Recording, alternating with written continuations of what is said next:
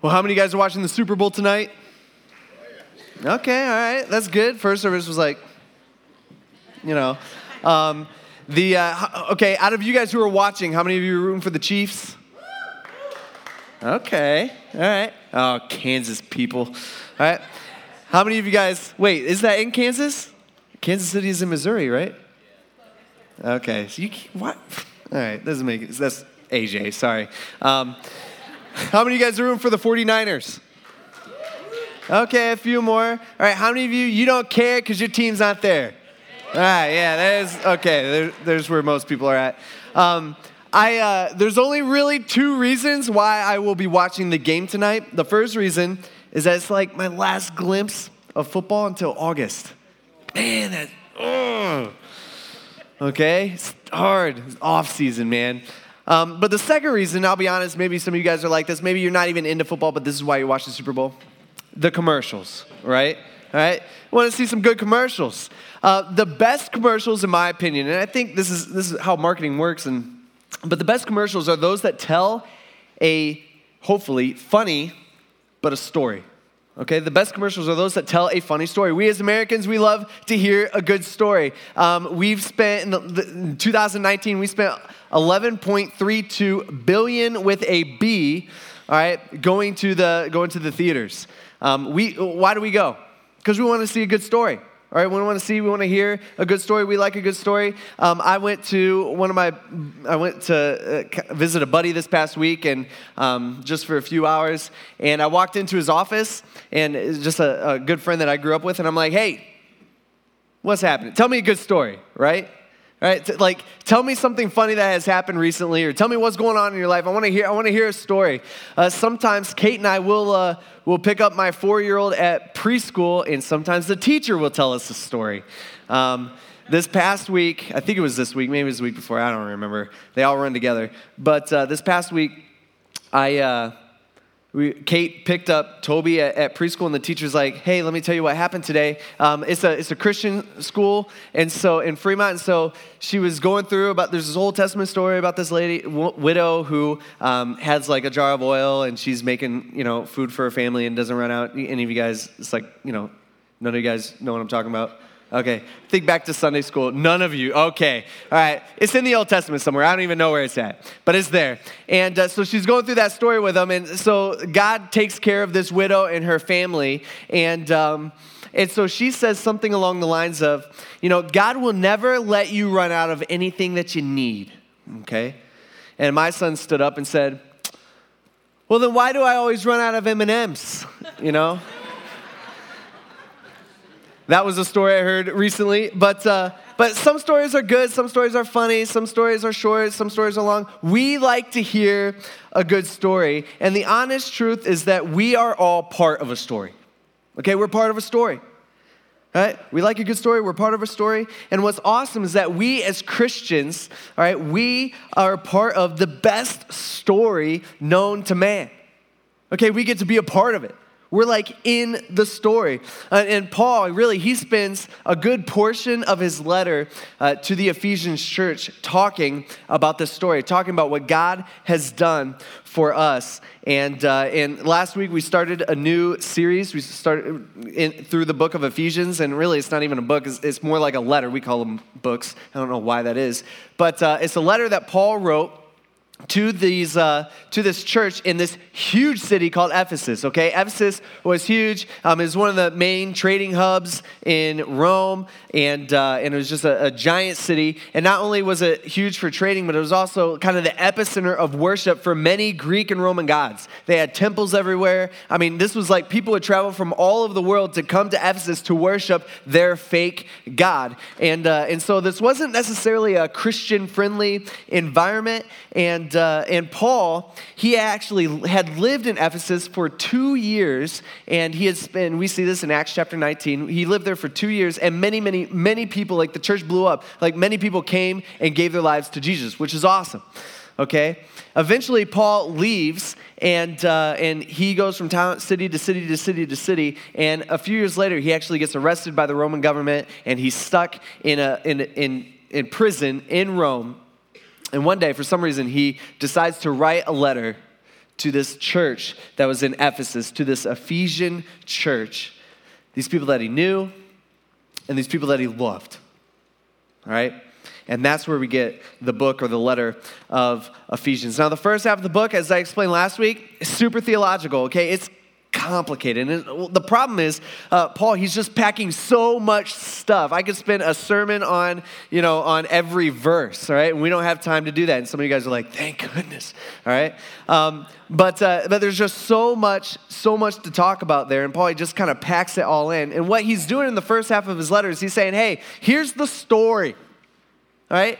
Here's the gospel story. Or gospel just means good news. Here's the story of the good news. And then the second half of the letter is because it's, hey, this is the story, and because of this story, this is how we live our life. This is how it changes us. This is how it affects us. Now, unfortunately today, kind of like last week, it's going to feel a little bit like class. I don't like teaching class. I hated being in class, so I totally understand where a lot of you guys are. And I also know that there's a few of you, again, like I said last week, who you're like, ooh, yay, love class. Can't wait to learn, Most of you, 90% of you, I totally understand that's not you. And I'm sorry, okay? But that's how this first half of this book is. Some of you, you'll notice that we're going to be skipping some parts, and I kind of want to explain that because sometimes people come up and they're like, why'd you skip like verse this to here? What's going on? What are you hiding from us? It's that type of thing. And I'm like, no, it's nothing. It's as I was looking throughout this week and I'm trying to figure out how we're going to do this series, I realized that there is no possible way that I can dive deep into some verses and still cover everything. So we're skipping some. I would encourage you, go home and read the letter of Ephesians by yourself. Like, go home and read it. It is super short, okay? If you hate to read, don't use that as an excuse because there's only like 3 pages in your Bible, all right? You can handle it. But it's good. And if you can understand the book of Ephesians, if you can understand the 3 pages in your Bible, right? If you get it, if you believe it, everything that you need to understand the Christian faith is all there. All right, you're good. All right, so that's why this book is really, it's so important to us, and it helps us. It helps us so much. Today, what we're going to be talking about is regarded by many, many theologians as one of the most important passages or the most important sections of the Bible. And this is the reason. Okay, so many of us. I don't know why this is. I don't know if it's our human nature or I don't know if it's something like just deep inside, but this is how it is for every single one of us, including myself. But so many of us, we feel like we can earn our way to God. We feel like deep down, somewhere in there, that we can earn our way to God. And this feeling is this, it's the feeling of God owes me. God owes me good things. God owes me heaven, right? And we think God owes me because in our minds, all right, not in reality, but in our minds we say, I am a good person, right? Or I pray, or I go to church, or I was baptized, or, we think to ourselves, God owes me because I am generally good. But the Bible says something completely opposite. The Bible says that we are not generally good. We are actually generally terrible people. All right? It's within all of us. The Bible says that we are evil, that we're actually enemies of God. And the Bible tells us that God actually does owe us something. But it's not what you think. The Bible tells us that God actually owes us, like the right thing for God to do, that God owes us hell. We all deserve to be punished for all the things that we've done. Why? Because God is a perfectly righteous God, and everything that we've done, it has to be paid for. That is the right thing for him to do. But God made a way. And he made this way because of his grace, his love, and his mercy. And that is the gospel story. Okay? That's the story. That's the good story, the good news story, all right? And that thinking, for some reason, and again, I don't understand why this is, but it's just within all of us, that thinking is so contrary to our natural way of thinking, all right? And that's really what makes the verses that we're going to be talking about, that makes what the subject that we're going to be talking about today so important as we kind of walk through this together. And again, it's going to be kind of like class, but we'll figure it out. Are you guys ready? Okay, all right, thanks. I'll take that, and we'll start in Ephesians chapter 2, verse 1. Trying to move this back a little bit, and it's like, won't stop. Okay, there we go. All right, that didn't do anything, but we'll work with it. He says this, all right, this is key. He says, and you were dead in your trespasses and sins. Pretty simple, pretty short, pretty easy. What's the second word there? You. Who's he talking about? Us. See, a lot of times we think of bad people. Well, almost all of us in here, this is how we naturally think, okay? It's just part of our thinking. All right? We think that we're generally good people, and so the bad people, they're always somebody else. Right? Oh, man, those people, that guy at work, oh, that guy drives me crazy. That's a bad person. I have to pick up his slack. I got to do this. I got to do that. We think the bad people are always somebody else. My 4-year-old son, Toby, last week, he was just being mean to his brother, my 2-year-old son, Wes. He's just being mean to him. All right, he didn't learn that, or he learned that on his own. No one taught him that because it's within him. And so he was being mean to him. So I pulled Toby aside and I'm like, dude, why are you being so mean? Straight up ask him. And he looked at me and he said, Dad, I am not a bad person. But here's the deal. It's within us, right? He's only been alive for 4 years, okay, 4.5 years or something, whatever it is. If you want the exact dates, you ask my wife, not me. However old he is, all right, he's young. He's only been alive for 4.5 years. But inside, Toby is well, I'm not a bad person. Yeah, I'm mean and, I'm a jerk and, but I'm not bad. A bad person, that's somebody else. We all think this way, okay? This is something that we all think. It's never us. It's always somebody else. That's why we, put locks on our doors, and that's why we put software on our computer, because our goal is we want to keep the evil out. We don't want the evil in our life. We don't want the evil in our space. We want to keep it out. But our problem is not that we are good people who, occasionally we lose our way, and it's okay because we're pretty good people. That's not our problem. Our problem is not our environment. Our problem is not our parents or how they raised us. Our problem is not our privilege or our lack of privilege. Okay, that's not our problem. Our problem is what Paul's saying here, and this is so key. This is what you got to understand. Our problem is we either are, or if we have a relationship with God, we were spiritually dead. We're spiritually dead. How many of you guys have ever seen a dead thing? Okay, yeah. All right, there's a dead thing, something that's dead. It's not kind of dead, right? It's not kind of twitching. If it's twitching, if it's alive, it's alive. If it's dead, it's dead. There's nothing in between. It's either dead or alive. Paul's saying, hey, you were dead. There was no life. It was just all dead. Now, we view sin, in a sense, almost as an action. And this is something that we're kind of wrong on.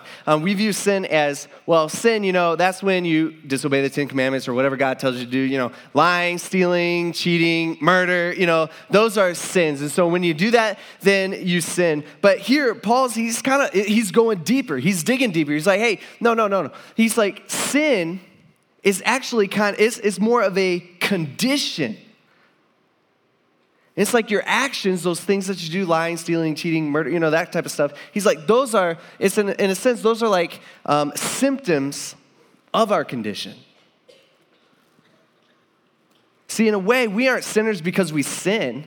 In a way, we sin because we're sinners. Think about it. We know this. If you're a parent, you didn't have to, like I was kind of saying with Toby, you didn't have to teach your kids to sin, right? They kind of figured it out on their own. Did anybody have to teach their kids to sin, to do wrong? Okay, they kind of figure it out. My 2-year-old son Wes, he doesn't know how to say many words. Okay, he's kind of behind. I don't know what's going on with him. I try to work with him. I try to, I think it's Kate's fault, but I don't know. But someday I'll make fun of him. He'll be fine. I'm not worried about it. But he doesn't. He's 2 years old. He says some words. Sometimes in a lot of things he talks about, you can't even understand what he's saying. But maybe in his mind they're actually words. But he doesn't know how to say the word yes. But he knows how to say the word no. right? I didn't teach him how to say no. He learned it. He learned it on his own. He decided to start using that word. You know, it's funny. It's something, every single one of us, we are born with this condition on the inside that we are sinners. Right? We were born with this condition. That's what Paul's trying to get us to understand. He's saying you are born, in a sense, dead spiritually. We are dead. No life found. 100% dead. Some of you guys are like, man, I'm glad I came to church today. This is great. What an uplifting message this is. You're dead, okay? That's what Paul's trying to say. And in the next two verses, what Paul's going to do is he's going to unpack, and it's going to get a little bit worse, all right? So hang with me. He's going to unpack what dead actually looks like. And this is what he says. He says, and you were dead in your trespasses and sins. You're dead in your sins, in which you previously lived. He's talking to believers. He's talking to the church. Remember the church in Ephesus? And so these are people who have started a relationship with God, which, by the way, isn't everybody in this room. He says, in which you previously lived according to the ways of the world, according to the ruler of the power of the air. He's talking about Satan, the spirit now working in the disobedient. And he's talking about Satan's spirit. He says, we too all previously lived among them in our fleshly desires, carrying out the inclinations of our flesh and our thoughts, meaning our body and our thoughts, we're naturally prone to do certain things. And so we go along with it because that's who we are, because there's no life in us. And he says, and we were by nature children. This is part of our nature. This is who we are on the inside, under wrath, as the others were also, basically as everyone else. It's a little complicated. But basically what Paul is saying, hey, you were spiritually dead. You were dead. Meaning, you followed the way of the world. Meaning the world told you to live one way, and you're like, okay, that sounds pretty good to me. Or the world said, hey, you should buy this. And we're like, okay, I'll buy that. Or hey, you should do this. This is cool. Okay, I'll do that. And the world tells us how to live, and we just follow along. But even more than that, he goes even further. He says, actually, not only did you follow the world and do kind of what the world wanted you to do, but you actually followed Satan. I mean, think about that. He's saying you were a Satan follower. But it's even more than that. He takes it even a next step, and he says, you were so much a Satan follower that his spirit was working within you. So many times, we come to church, and it's like we talk about God's Spirit. God's Spirit is supposed to be working within us. We're supposed to be growing closer in our relationship with God. It's supposed to be better and better and better. But he's saying it's like the exact opposite from that. It's like, no, before you were a Christian, before you started a relationship with God, you were all on your own. You were dead, all this, dead in sins, dead in your trespasses or whatever. He's going on and on. And then he's like, hey, Satan, you followed Satan, and his spirit was actually working within you. It wasn't God's spirit. Actually, Satan's spirit was within you. We don't like to think about that much. Right? We don't think we're that bad. Well, I don't follow Satan. Paul's saying we did. That was a part of who we are. That was a part of what was going on the inside. See, this is the beginning of every single one of us. This is the beginning of our personal stories. This is how we all began. I don't care if you're the best Christian in the country, okay, or on earth, right? This is how your story began. I don't care if you were born in the church I don't know how that would happen, but, I don't care if your first words when, the doctor, you were born and the doctor hit you on the back, your first words was Jesus. It doesn't matter, okay? You were born dead. We were all messed up. This is the beginning of all of our stories. All right, this is everyone's testimony in this room if we are Christians, how we all began. All of us were completely dead and we were stuck. Nothing we could do about it. And the honest truth is, some of you, you're still dead. Right? If you're not a Christian and you're trying to figure this thing out, this is what Paul's saying. Paul's like, hey, you're still dead. Like, this is who you are. This is what's on the inside. We don't like to think about this, and we don't like to hear about this, but Paul's saying this is the issue. But God made a way. right? That's the next verse. The next two words, it says, but God. So Paul, he just goes into detail about how bad we are. And we're Satan followers. We got Satan's spirit even within us. And he's manipulating us. And we just kind of follow whatever Satan says and follow whatever the world says. But he says, but God. But God stepped in. Who, by the way, is rich in mercy, because of his great love that he had for us. He made us alive with Christ, the opposite of dead, even though we were dead in trespasses. And then Paul says, guess what? You were saved by grace. Right? This is the only story there is for us. Those of us who are Christians, this is the only story. It's not you did a whole bunch of stuff and it was good. It's none of that. This is the only story that we were dead. We were so dead. We were lost. We were doing whatever Satan wanted us to do, whatever the world was doing. That's what we were doing. We were lost, stuck, dead people. And God stepped in, and now we're alive. Our story changed, right? Completely flipped. And why did he do that? Well, he did that because he was rich in mercy and love. Well, how did he do it? Well, he did it through grace. Now, last week we talked about grace. A few weeks ago, we were talking about grace again. But grace, if you don't know what that is, you're like, okay, what's grace? Grace is unmerited kindness. Okay? That's kindness that God gives us that he doesn't have to give us.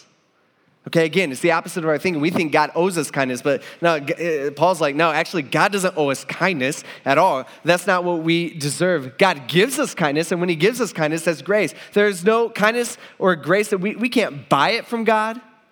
We can't purchase it. We can't, hey, you do this for me, I'll do this for you. We can't strike up a deal with God. The grace that God gives us, the kindness that he gives us is completely grace. There's nothing we can do to get it. We can't earn it ourselves, right? Last week, Paul was saying in the first chapter, he's saying, God lavished his grace on us. And then he said, God poured out his grace on us. Right? He poured out his grace. Again, it's not like, little Johnny did that again. Oh, it's so funny. It's wrong, but it's funny. God's just like, oh, here's some grace. There you go. Oh, you need some? Here's some. I'll flick some grace at you. Okay, we're all good. Oh, that's so cute. You guys are misbehaving. It's not what happens. He's saying, man, you guys are evil people, right? You guys are dead. You're following Satan. You're doing all this stuff. And he's like, I have so much grace within me that I'm just pouring it out. I'm just unloading this grace on you. You don't deserve it. There's nothing you could ever do to deserve it. I'm just unloading it all on you because I am, as Paul's saying, God is rich in grace. He's got so much grace. See, we're saved by grace. But not only are we saved by grace, not only did God save us, but check this out. In verse 6, he says, he also raised us up with him. And he seated us with him in the heavens in Christ Jesus, so that in the coming ages, he might display the immeasurable riches, okay, he's talking about God's rich grace, the immeasurable riches of his grace through his kindness to us in Christ Jesus. See, he's saying, hey, you are saved by grace. Okay, God, he gives you this grace, but even more than that, he's saying, hey, he's going to raise you up so that you can be with him. Think about that. Could God have just saved us? He paid our price. He died on the cross. He did all that stuff for us, and our debt's free. And that could have been it. That could have been the best gift, the best gift we could ever imagine. And that's what he did, but he did more than that. Right? He did more than that. He wants to be with you. Just think about that for a second. The God of the universe, who created the heavens and the earth, right? And he created, by the way, through words. He just said, let there be, bam, and it was there, right? all powerful, has been around for eternity. Okay, we can't even fathom eternity. That being wants to be with you. He wants to be with me.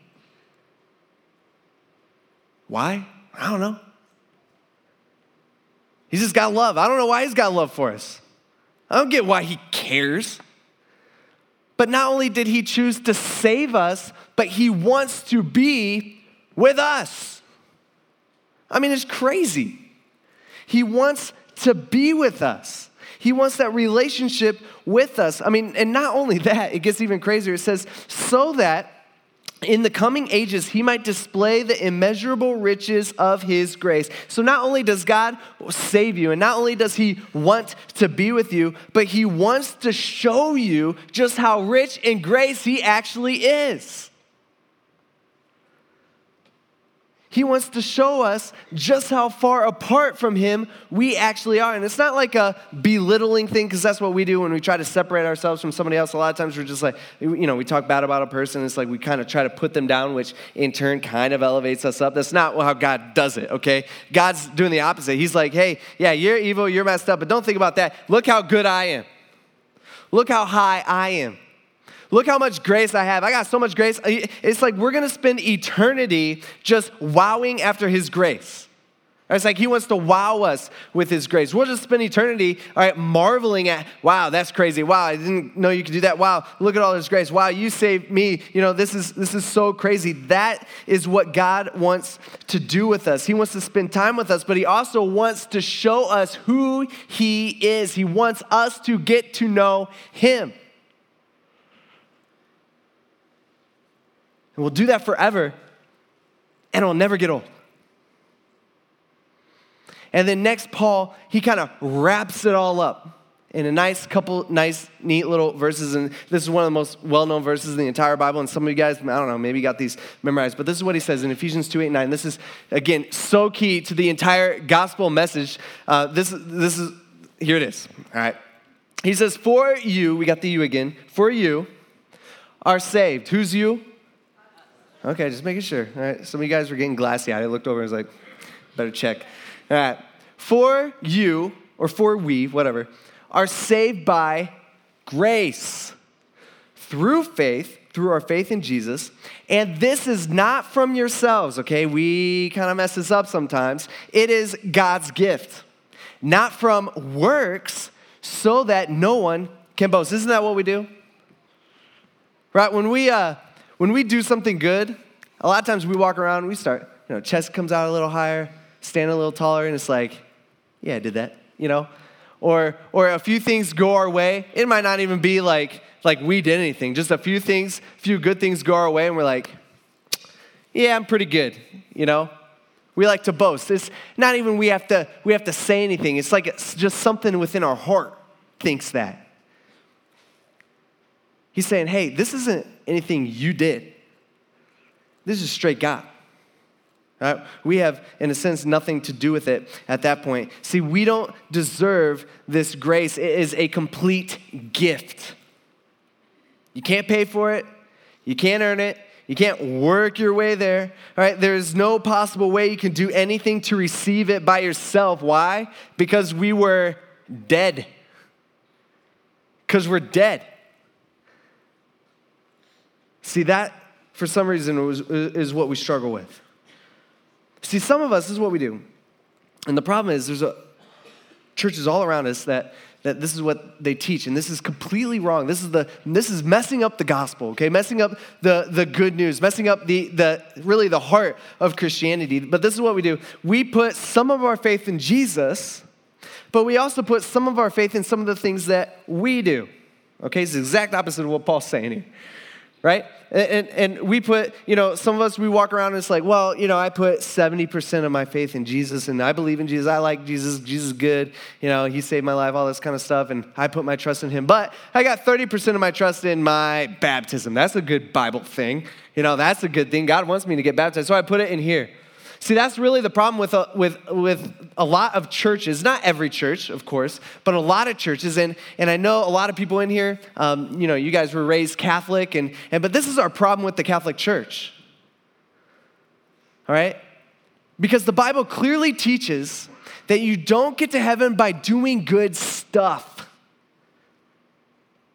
And there's a bunch of churches that teach the opposite. There's a bunch of churches that say, no, you have to be baptized, or you have to be a member of the church, all right? Or you have to, some Catholicism, whatever, you know what I'm trying to say, Catholicism stuff is, you need to be a member of the church, and you need to, do confession, you need to go to mass, you need to do all this stuff. Some churches, it's just, hey, you just need to do you just need to be a good person, you just need to do a bunch of good stuff. And the Bible's like, no, that is not how it works.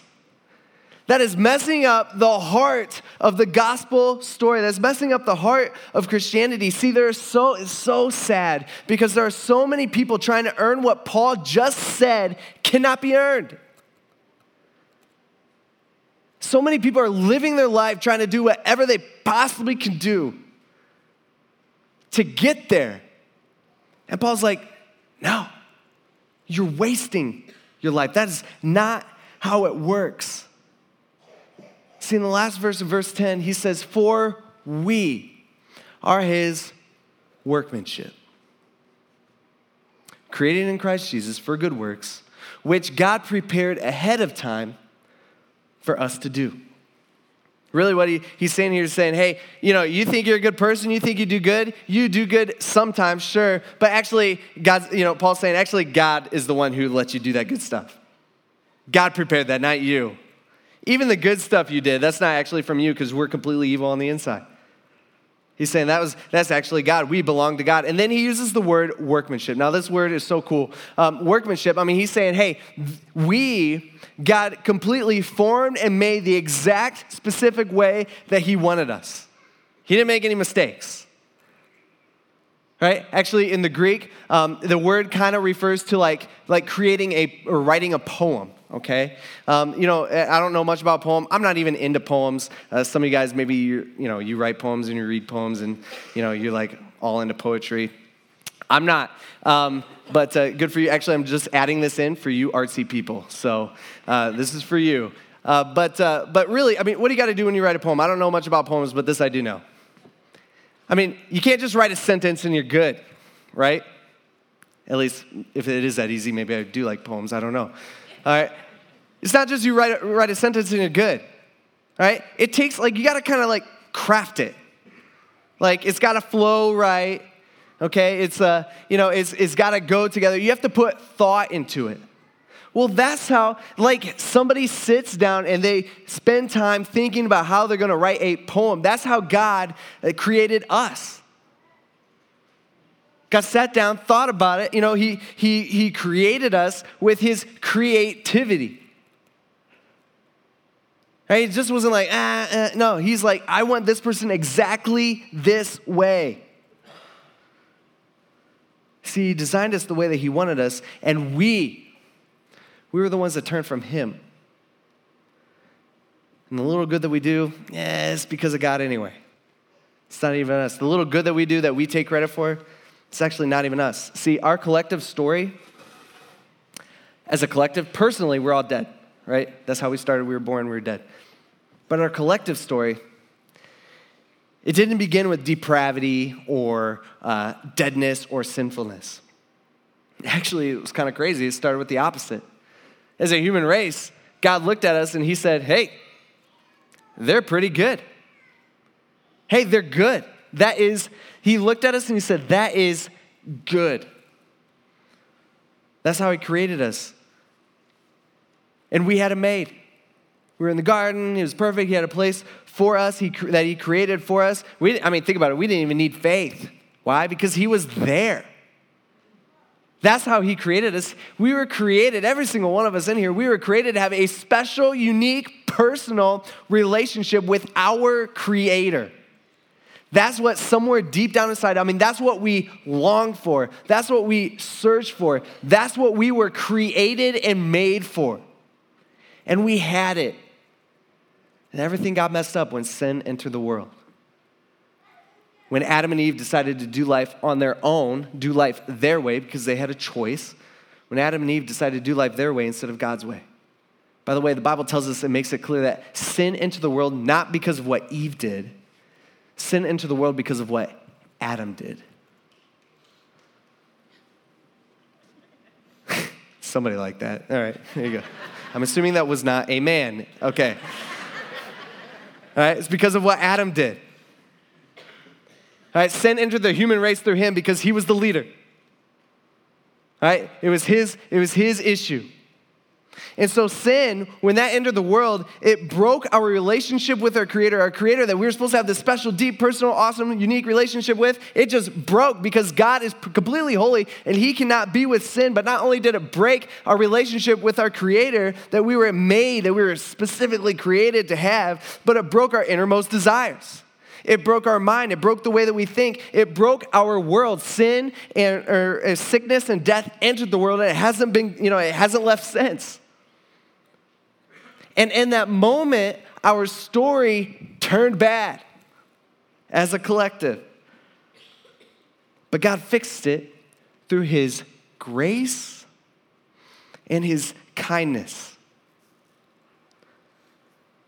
See, what's sad is there's some people in here and there's, people out there that it's like they can't get past the fall. They can't get past what Adam and Eve did and that sin. And in reality, their story is stuck, their personal story is stuck in sin and death. I don't know where you're at. Maybe that's you. Maybe you're feeling that. And it's like you keep trying to fix your own story, but nothing ever works. You keep trying to fill this space that was once filled with God, okay? And that space that we are created to have for God, but we instead of God, we fill it with just a bunch of worldly stuff. Just a bunch of stuff.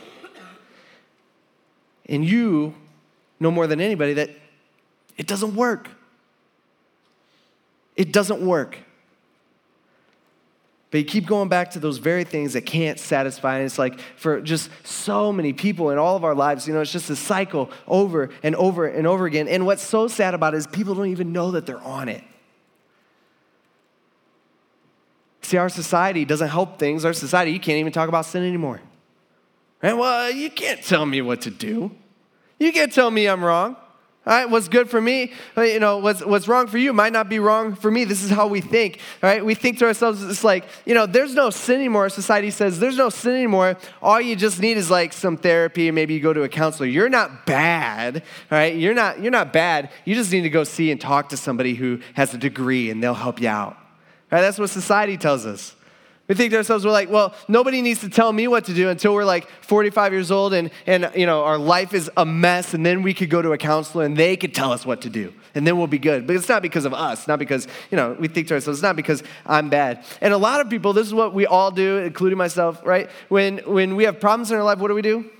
We blame others. Well, it's not my fault. It's because this happened to me. Some of us, we just need to realize that it's not because my dad didn't hug me enough. My problems aren't because of some horrible thing that happened in my childhood. My problems aren't because of what my ex-wife did to me or what my ex-husband did to me. My problem is, if we are not a Christian, the problem is we are spiritually dead. That's our problem. Our problem is that we are sinners. And you cannot have a relationship with God unless you don't understand that. I mean, you have to understand that. That's the key thing. And for the past decade, I've been counseling with people and talking to people. People come into my office and they'll unload their story on me, and I'll listen to it. And they'll tell me about all their problems and everything that's going on. And a lot of times they're blaming others, right? I mean, that's what everybody does. And a lot of times they have excuses for why they've done what they did. I did this. I know it probably wasn't right, but this is the reason, and so I had to do it this way. And it's like after they're done with their story, like I just want to scream at them, and I don't usually, but sometimes I just, right? I just want to scream. You know what your problem is? It's not them. It's not that. It's not this. It's not. No, your problem is that you are a sinner. That's what screwed up your life. That's why your life isn't what you think it should be, because we are all sinners. We are all in rebellion against God. And what's sad about it is a lot of those people, that's their story. And they haven't gotten out of it. Their story is currently being dead. But in reality, God's standing there and he's saying, hey, come to me. Like, come to me. Stop going after that and this and this and this. Just come to me. I got this. I got like so much grace back here. I just want to pour it out on you, but you gotta come to me. And we look at God and we know that God, or at least every single person in this room, we've heard of God because we're here. And it's like, we've heard of God and we just look, we're like, okay, yeah, God, I see you there, but I'm going to go do this. I'm going to go chase after money, or I'm going to go after this promotion, or I'm going to go after this affair, or I'm going to go after this house that I really want. I'm going to go after this stuff, and I'm going to try this first. But it is crazy because it's no matter how many times it betrays us, no matter how many times going after other things brings us shame, guilt, regret, all this stuff, it's like we run back to it. It's like we're really dumb creatures sometimes. We just go back to it. But for some of us, that's our story. We're dead. The end. But it doesn't have to be. The Bible makes this super clear. The Bible says, hey, all you got to do is, number one, you got to realize that you've done wrong. And I think a lot of us in here, we're like, yeah, I'm not perfect. I'll be the first one to admit I'm not perfect. So I got that done. But no, it's this. You got to realize that you've done wrong, and you've done so much wrong that you can never repay it. You can never do enough good things. Your good things don't outweigh your bad. Okay? Doesn't happen. That's not how it works. Because your problem is you don't know how little good things you do, and you don't understand how many bad things you've ever done. Okay? That's not how it works. So we got to realize that we are, we are all evil, bad people, and so we needed saving, but God came down and he saved us. He died on the cross for us. He sacrificed himself, which, by the way, cost him something. He paid a heavy price for you to give you the opportunity to come to him. And so the third thing is, all you got to do is you just got to say, hey, I give you my life. I surrender my life to you. I'm tired of chasing off all this crap. I'm giving my life to you. You got to surrender yourself to him. And that's hard too. But that's just one simple conversation. A lot of you guys, you're just one simple conversation away with God from life. There's no better way to do that than today. If you have any questions, AJ and I will be down here after the service. But we would love to help you work through that in your mind. That biggest decision, most important decision you could ever make in your entire life. But for the rest of you, for those of you that are Christians, for those of you that truly do have a relationship with God, let me just say this. What joy can we have knowing that we were once dead, like dead. But God came, he paid a price, and he allows us to be alive again. Not only did he save us because he's got so much grace and he just keeps pouring it out on us, but not only did that, but he wants to be with us, sinners, jacked up people. He wants to be with us. And he wants to spend eternity with us getting to know him better. He wants to spend eternity wowing us with his grace. Let's pray. God, we thank you so much for your grace. There's nothing we could ever do to save ourselves. There's no amount of, there's nothing amount that we can pay you. We can't earn it. It's all you. All right, God, for some of us in here, we just got to realize that, hey, there's nothing I can do to do this. I can only, to be saved, I just have to trust in you. I have to hand it all over to you. I got to surrender my life to you. And we ask that if they have not done that yet today, that they would do that. Most important decision they could ever make in their entire life. But God, thank you for saving us. And thank you for not just sprinkling your grace on us. We thank you for pouring out your grace on us. Your kindness that we don't deserve in any way. And God, we love you and we thank you. We ask this in Jesus' name. Amen.